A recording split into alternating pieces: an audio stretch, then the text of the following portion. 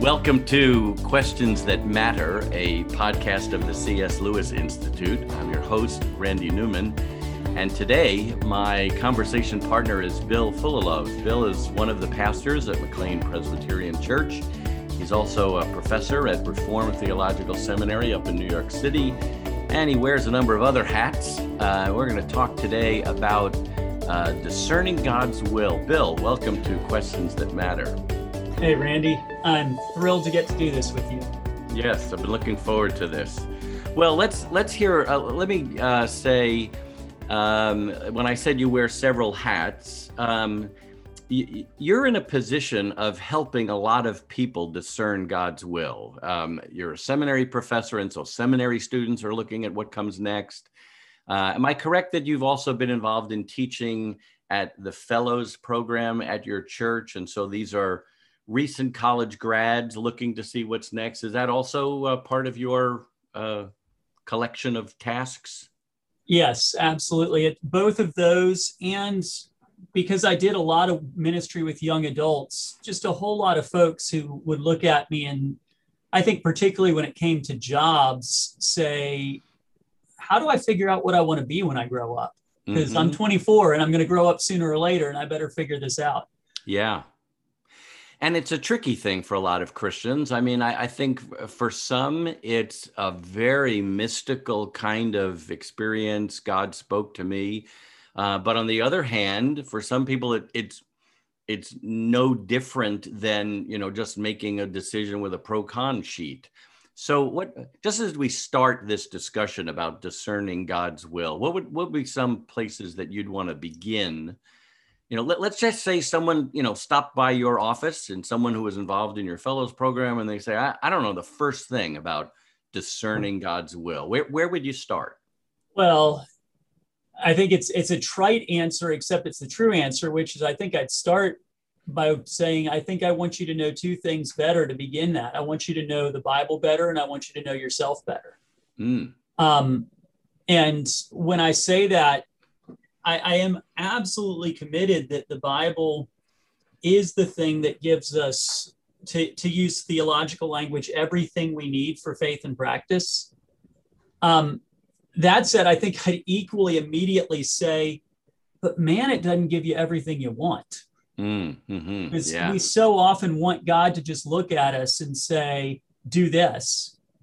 And instead, the Bible sort of gives us categories and then says, now have at it and figure it out. So it's equally important for us to know ourselves and our own situation.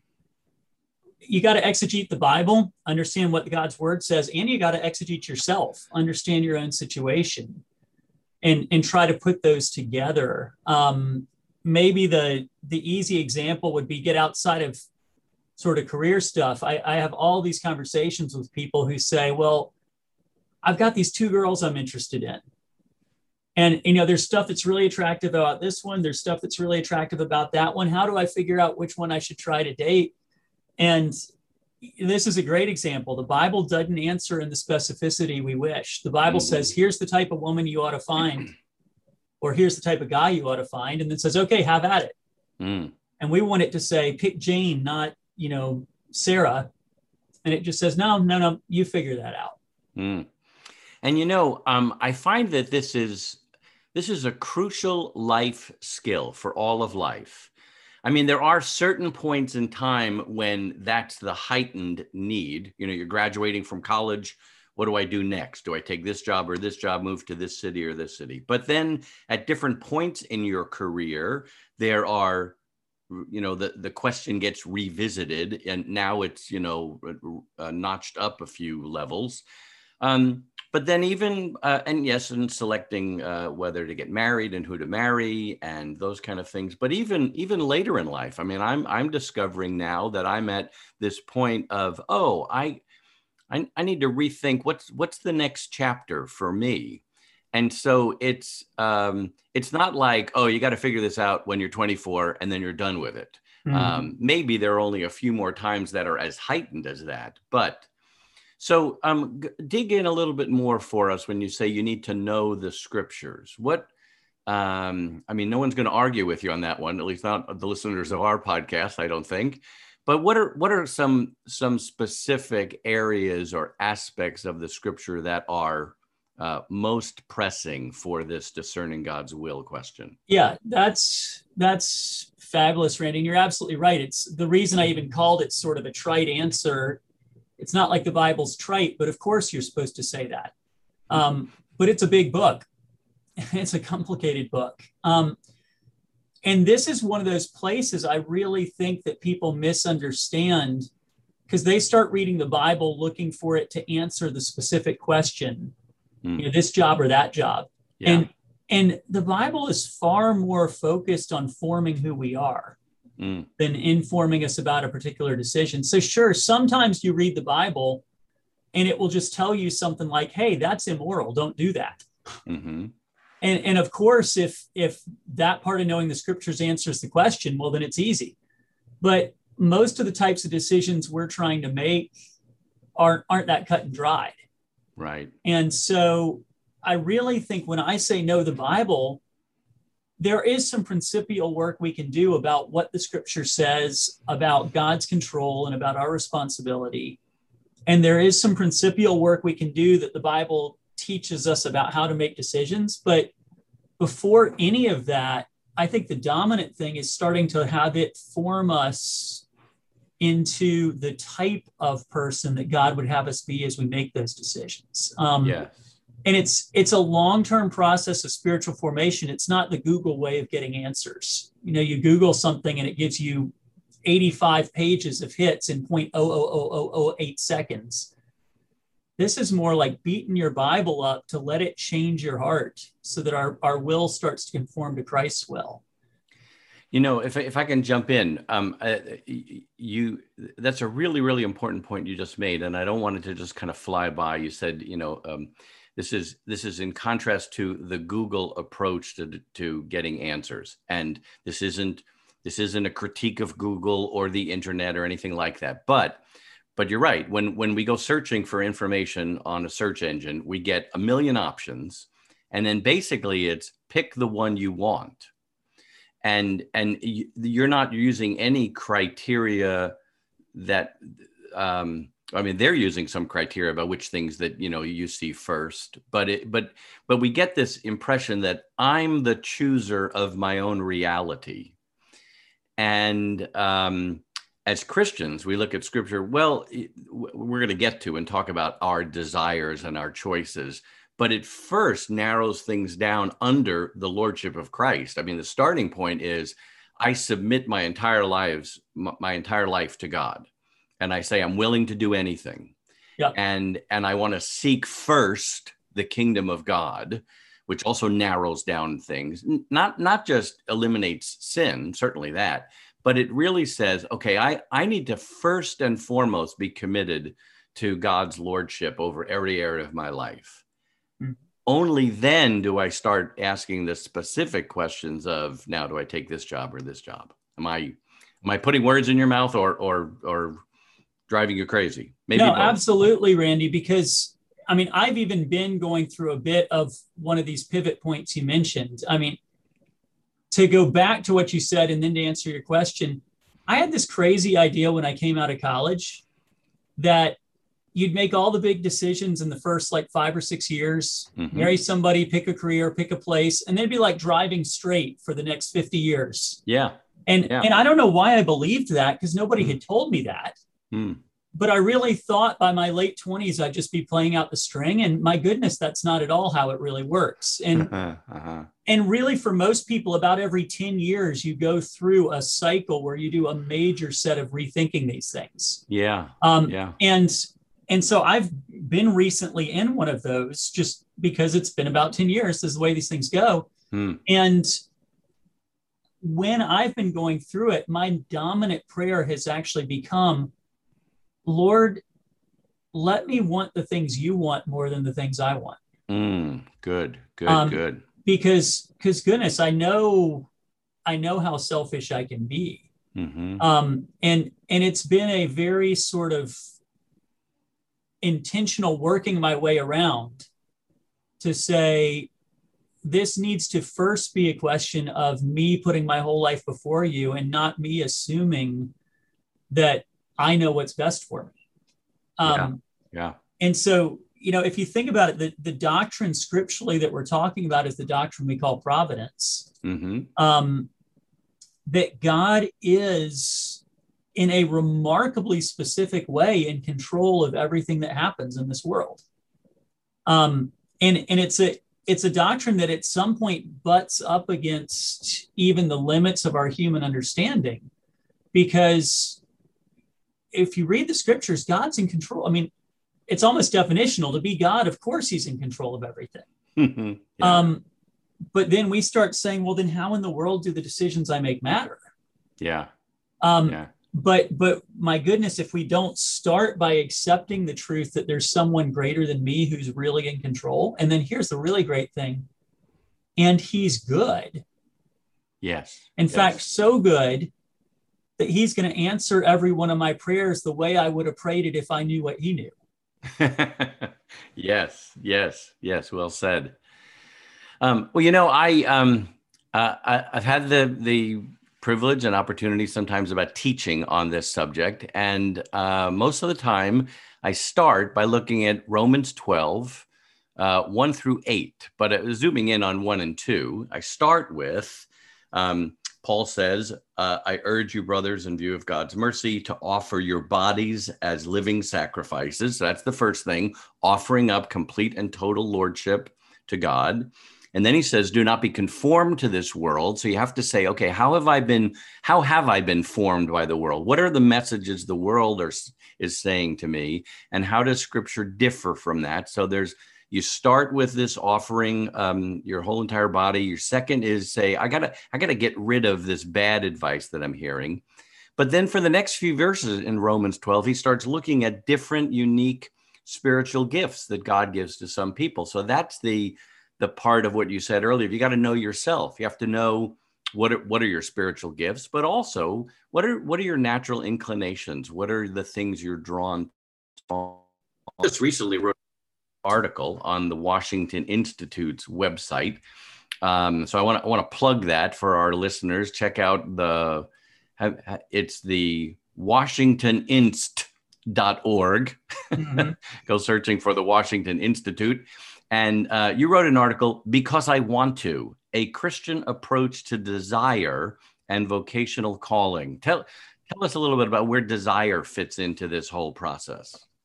Yeah, well, this is a great example of one of those biblical balances. Similar to what you said earlier, some people sort of take a purely almost mystical approach. God's just going to speak to me. Other people take a completely secular approach and just baptize it with like pixie dust to make it sound Christian. And neither of those is good. Same thing with desire. Some of us are so sold out to the false idea that God always wants us to suffer. And that in fact, if we like it, it must be wrong. That we're skeptical of anything we want. And goodness knows there are lots of Bible verses that support that, right? The heart is deceitful above all things. And so we need to be rightfully skeptical of just, hey, I want to do this. But some people take that one biblical truth so far that they sort of steamroll other biblical truths that are also there that we need to hold together, such as God delights to give his people the desires of their hearts. And so it's sort of, we have to ask the question, which side of the horse do I fall off of? Do I fall off the side of the horse that I trust my desires too much, which can be unbiblical? Or do I fall off the side of the horse that I trust my desires too little, which can also be unbiblical? And the point I'm after in that article is simply to say, instead of either of those, what we really need to be doing is sanctifying our desires to the Lord. Make my will your will. But then once we do that, what we want is a big piece of how God leads us. And so we have to not be entirely skeptical nor entirely just jumping in. We got to hold it in a better balance than that. This is Randy Newman. I'm the Senior Teaching Fellow for Apologetics and Evangelism at the C.S. Lewis Institute, and it is my great privilege to invite you to an event that we're hosting on September 24th at 8 p.m. Eastern Time. It'll be a live stream event, so you can join us from anywhere, and it's centered around a discussion about my book, my new book, Mere Evangelism, 10 Insights from C.S. Lewis to help you share your faith. It's free, but you do need to register and sign up. Please go to our website, cslewisinstitute.org/mere-evangelism, and sign up. I am praying that God uses that event in great and powerful ways. Thanks. I think some of it also is, where we are in our own walk with the Lord, about how long we've been a Christian. Because I do think for a young Christian, there's this period of realizing so many of my desires have been sinful. And I have to say no to a whole bunch of things that I'm saying no to for the very first time in my life. And it's easy to fall into the trap that you're saying of then thinking, well, if I have a desire, it must be sinful. Well, not all of our desires are sinful. A whole lot of them are. Mm-hmm.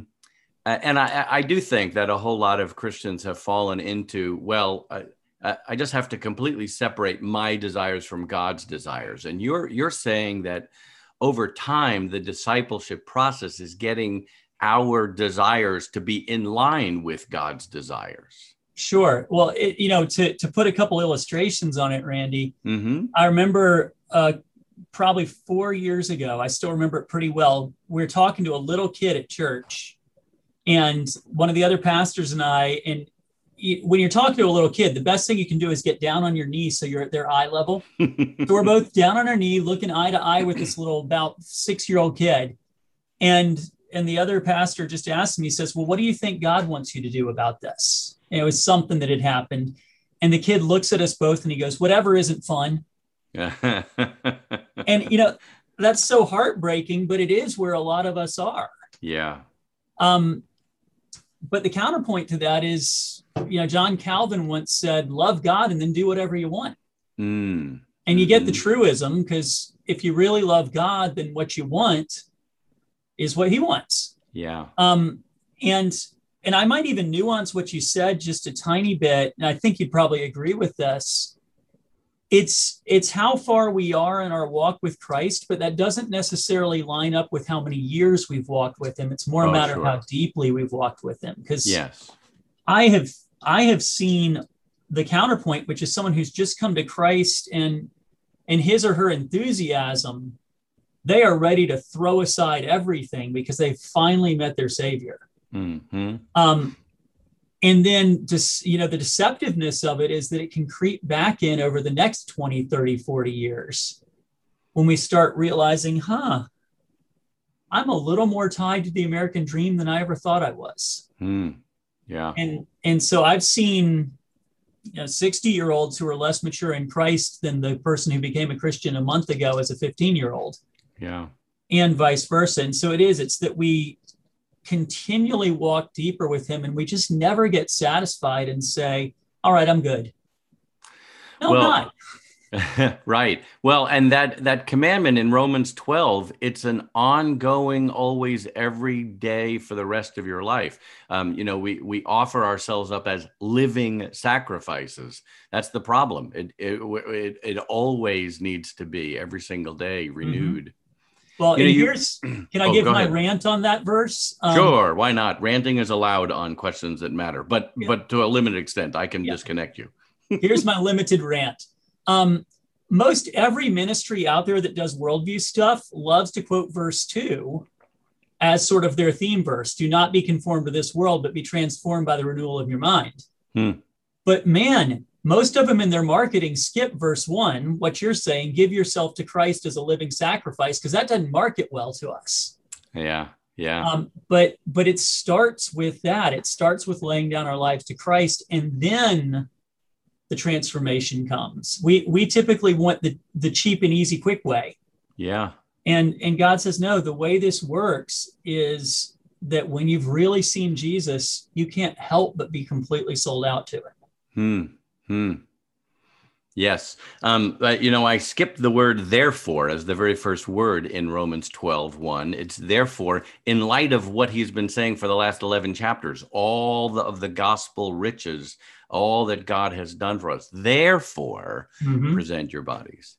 Well, let me ask you this. There's a line in your in this article on the Washington Institute. You said, desire can often be a very good thing. Christians are not Buddhists, and we do not view our faith as emptying ourselves of desire. Now, in our pluralistic, don't ruffle anybody's feathers world, we don't hear people say that. But there is a very essential difference between the Christian faith and the Buddhist faith, and all others for sure. But on this place, can you say a little bit more? How is it that Christians are not Buddhists? And I'll leave it at that. Let you explore that. Sure.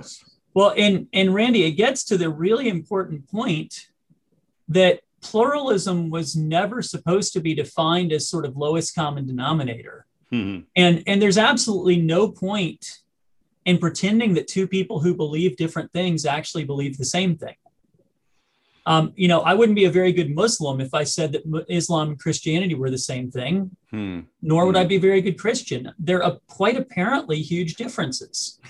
and a truly proper pluralism isn't we pretend there are no differences. It's we say, of course, there are differences. Now, let's figure out, because how we're all in the same society and all in the image of God at some level, then we figure out how to live together, not pretending we're the same when we're not. And so it's entirely right to say, hey, I'm not a Buddhist, I'm a Christian. Yeah. Because what a Buddhist views as the fullness of life is a very different thing than what a Christian views as the fullness of life. Yeah. And in essence, and goodness, Buddhism, like everything, like Christianity, you can oversimplify so quick when you talk from the outside or when you don't have a lot of nuance. But there is a basic tenet of Buddhism, which is, hey, just don't want it. And that's really your approach to getting to true peace, which is an incredibly, maybe I should channel my inner John Piper here. It's an incredibly different approach than the Christian approach, which says God has baked into you all sorts of desires that are properly filled only when you see him. Yes. And so we can be, and goodness, we ought be deeply respectful of every single person of another faith, of every Buddhist, of every Muslim, anything else, while we can still critique them. Yes. And we need to welcome the opposite and say, if we are people who believe in truth, it's okay. Let's call out the differences and let's talk about them. Yes. And so God has made each of us to want some things deeply. And what we realize is those things we want are all pointers towards what we really want, which is to be made right with our Creator. Yes. I just thought that was a really crucial point in your article. And our Christian maturity is not the eliminating of desire. It's allowing God to channel those desires so that there's an intersection between what our desires are and what God's kingdom desires are. Mm-hmm. I was working with a friend who is a professional athlete, and he has had to work through this, as you can imagine, really carefully, because he wants to win really, really badly. Yes. He has both the body and the drive to succeed at things that we never could. Yes. And it's not going to do him any good to pretend that he's not wired up that way. Yes. And my point to him is, God made you this way. Yes. That's fine. Uh-huh. The question is, where does the glory go when you win? Yes. Important. And this is where I think, I often think of this discerning God's will. It's this process that's got several different components. And one of them is getting good input from people who know you really well, fellow believers in the body of Christ, who can say to you, no, that desire is not something God wants you to follow. Or, oh, that desire. Yeah, I see that God has put that in you. So yes, pursue it. And, we can deceive ourselves into a whole lot of things. But if you get input from 4 or 5 really close brothers or sisters in Christ, they're not going to let you get away with that. They're going to look at that and say, "Nah, I think you're flattering yourself a little too much on that one," or "Oh no, this is you. You really need to pursue this." And getting that kind of input is a crucial part of the discerning process. Absolutely. I think we get so individualistic, particularly in Western society, about this, and the role of our church and fellowship community to protect us from our own blind spots is absolutely huge. But the key question is, do the people that you're actually in fellowship with know you enough, and do you value them enough that you'll listen to them when they say that? I think far too many of us say, "Oh, I've got a church community or I've got a fellowship," but if they tell us something we don't want to hear, then we're just going to dismiss it. And that's not abdicating and saying, "Well, let's let everybody else make my decisions for me." But it is saying, unless you value those people well enough that you'll listen to them when they say hard things, then you don't really have the kind of community you ought to have in Christ. And it's a good question for us all to ask. Who are those people that I'm really going to listen when they tell me that I'm off on completely the wrong vector? Yeah. Well, so let's dive for a little bit into how do we handle it, or what do we say, either when we're telling ourselves this or when we hear from other people. Well, God told me this is what I should do. So I'm giving you the opportunity for another rant, a second rant. How do we handle all that? Because it's very popular. It's so rant 2.0. When we, it's one of those funny phrases, Randy, because if it's accurate, then there's only one right answer, which is, do it. If God really said, do this, then, let him be found true and every man a liar. That's the thing I'm going to do. But what happens in practice is that phrase gets deployed as a complete discussion ender. Yeah. The moment you drop "God told me to," what you're effectively saying is, if you disagree with me, you're arguing with God. So shut up, sucker. And that's just got to bother us as some level illegitimate, because what it's really is a way too often just to dodge the conversation. And it's entirely right for somebody else to look back at us and say, "Well, how did God tell you that?" And as sort of Orthodox, and I use that with a little o, but as Orthodox Christian believers, the number one answer is he speaks to us by the Holy Spirit speaking through his word. Now, is it possible that he speaks to us in other ways? Well, absolutely. And that does depend on sort of which theological tradition you're coming from, exactly how open or not you are to that. But in any of these cases, the number one thing God's doing is using the word. And the Holy Spirit working through the word. And so when somebody says, "God told me," that could be shorthand for, well, I was eating my Wheaties in the morning and I suddenly had this vision of this person. And so that's the girl I'm going to marry.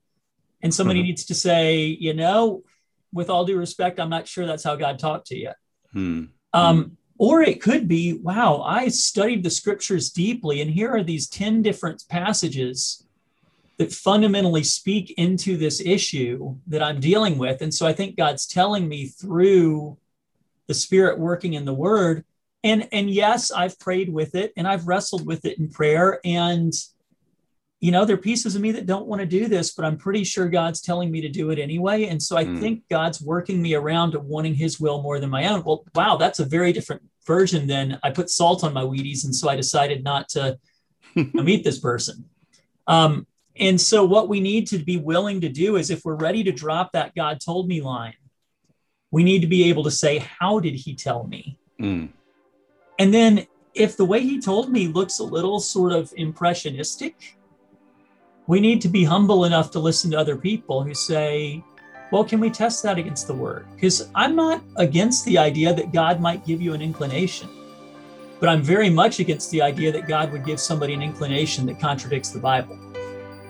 Yeah. This summer, we have renewed our commitment to prayer, and our hope is that you'll join us. There have been times in history when God has led his people to fall on their knees in prayer and to seek his path and power in a concerted way. We're always called to pray at all times, but there are seasons when the circumstances are such that more intense prayer, more times of fasting and prayer are needed. And at the C.S. Lewis Institute, we've prepared a number of resources. We have a collection of articles, videos, recommended books, all gathered in one place. And you can find them at cslewisinstitute.org/season-of-prayer. Did you catch that? www.cslewisinstitute.org/season-of-prayer. Yeah, this is a tricky topic, but such a very, very important one, and we don't want to think deeply about this issue, but we must. We absolutely must, because it's too crucial.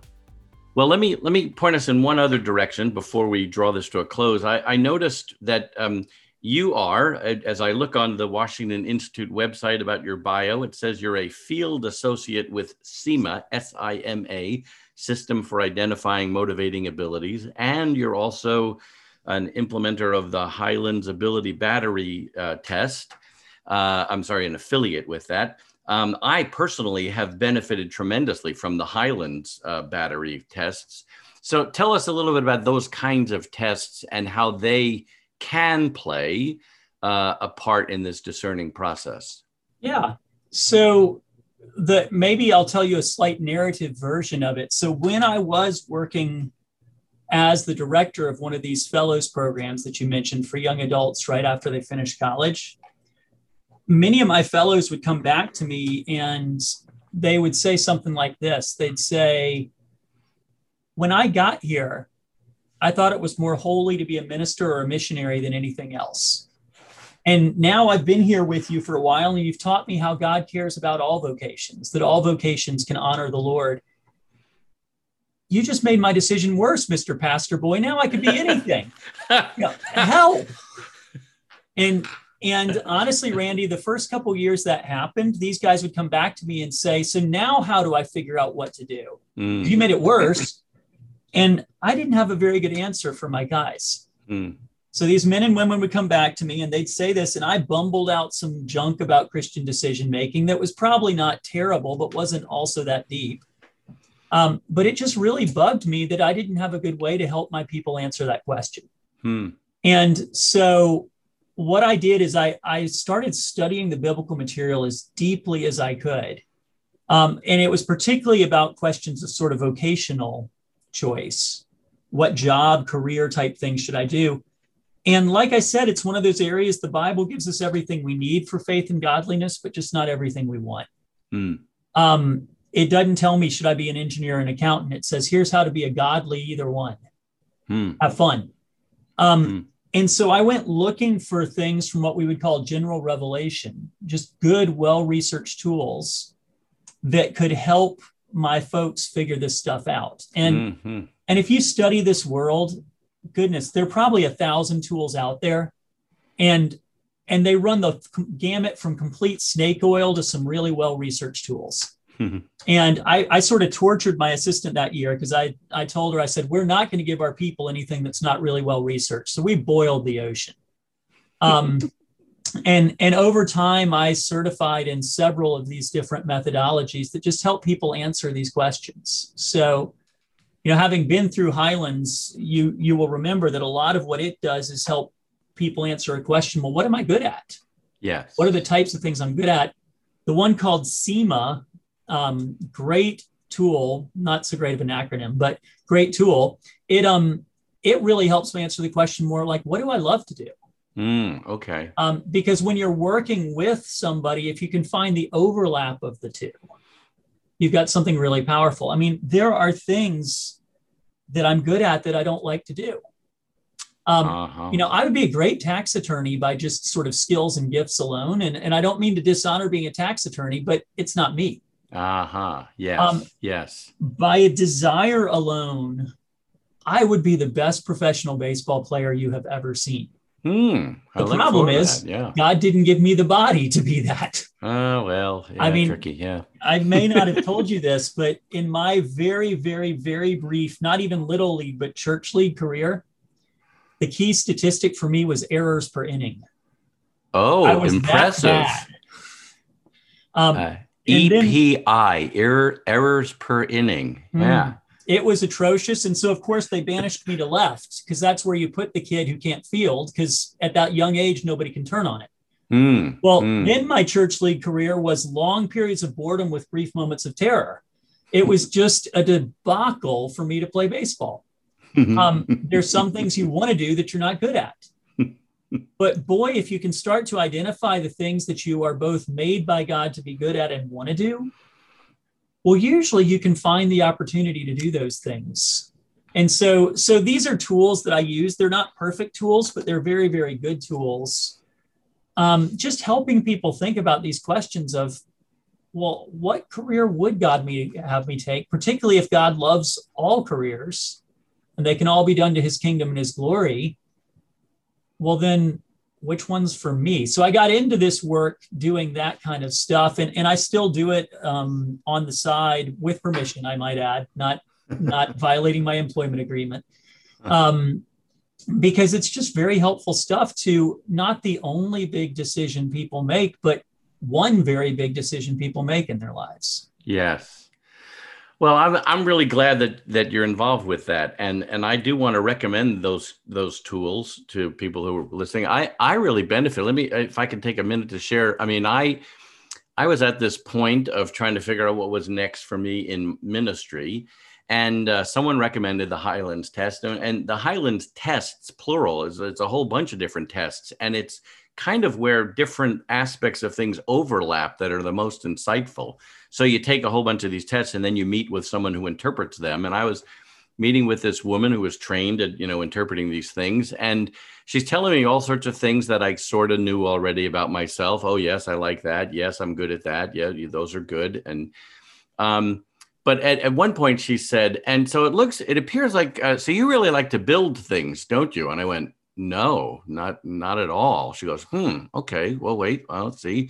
Well, you probably like to fix things, right? I said, no, that's even worse. I don't like that at all. And I started thinking, I just spent a lot of money for nothing. And she said, well, it's interesting because it looks like you really like to have a tangible result of your work. I said, oh, yes. I said, I think that's one of my biggest frustrations about ministry is that, you get to the end of a year or whatever, and what do you have to show for it?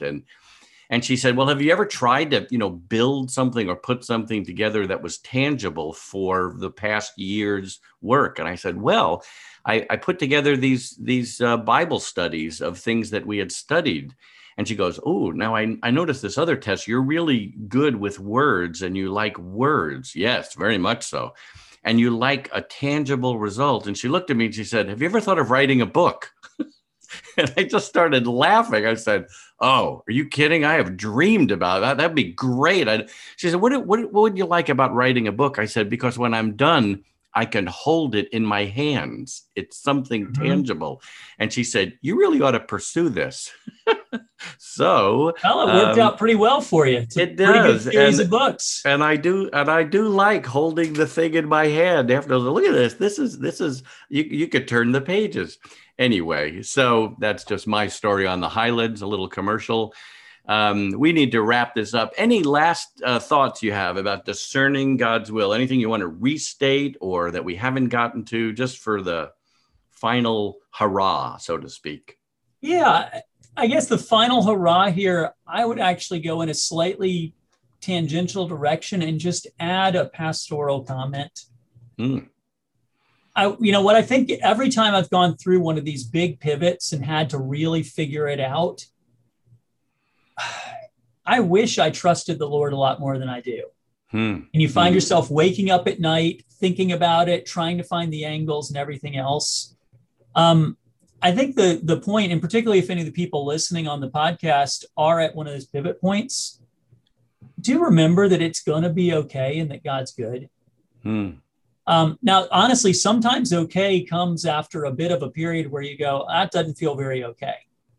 And there are even times in life where okay comes when we meet the Lord in the new heavens and new earth. So I don't want to be at all trite when I say it's going to be okay.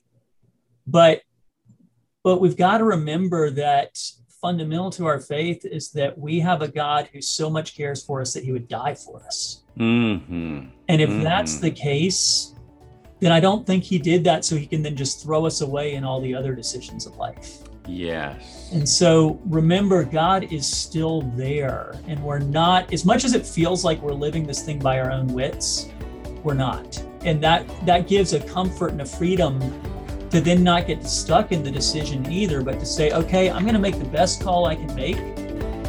And once I've made it, I'm not going to do the woulda, coulda, shoulda thing. I'm just going to say, well, before the Lord, I did the best I could with this. Let's see where it goes. Well done. Well said. And why don't I just put an exclamation point from Scripture on that? What then shall we say in response? If God is for us, who can be against us? He who did not spare his own son, but gave him up for us all, how will he not also, along with him, graciously give us all things? Amen. So, Bill Fullalove, it's been great to have you. Thanks so much for your time. To our listeners, we hope that this podcast and all the resources at the C.S. Lewis Institute are helpful for you as you grow and as you walk with the Lord and discern his will. And may it be that God would use this so that you would love the Lord your God with all your heart, soul, strength, and mind.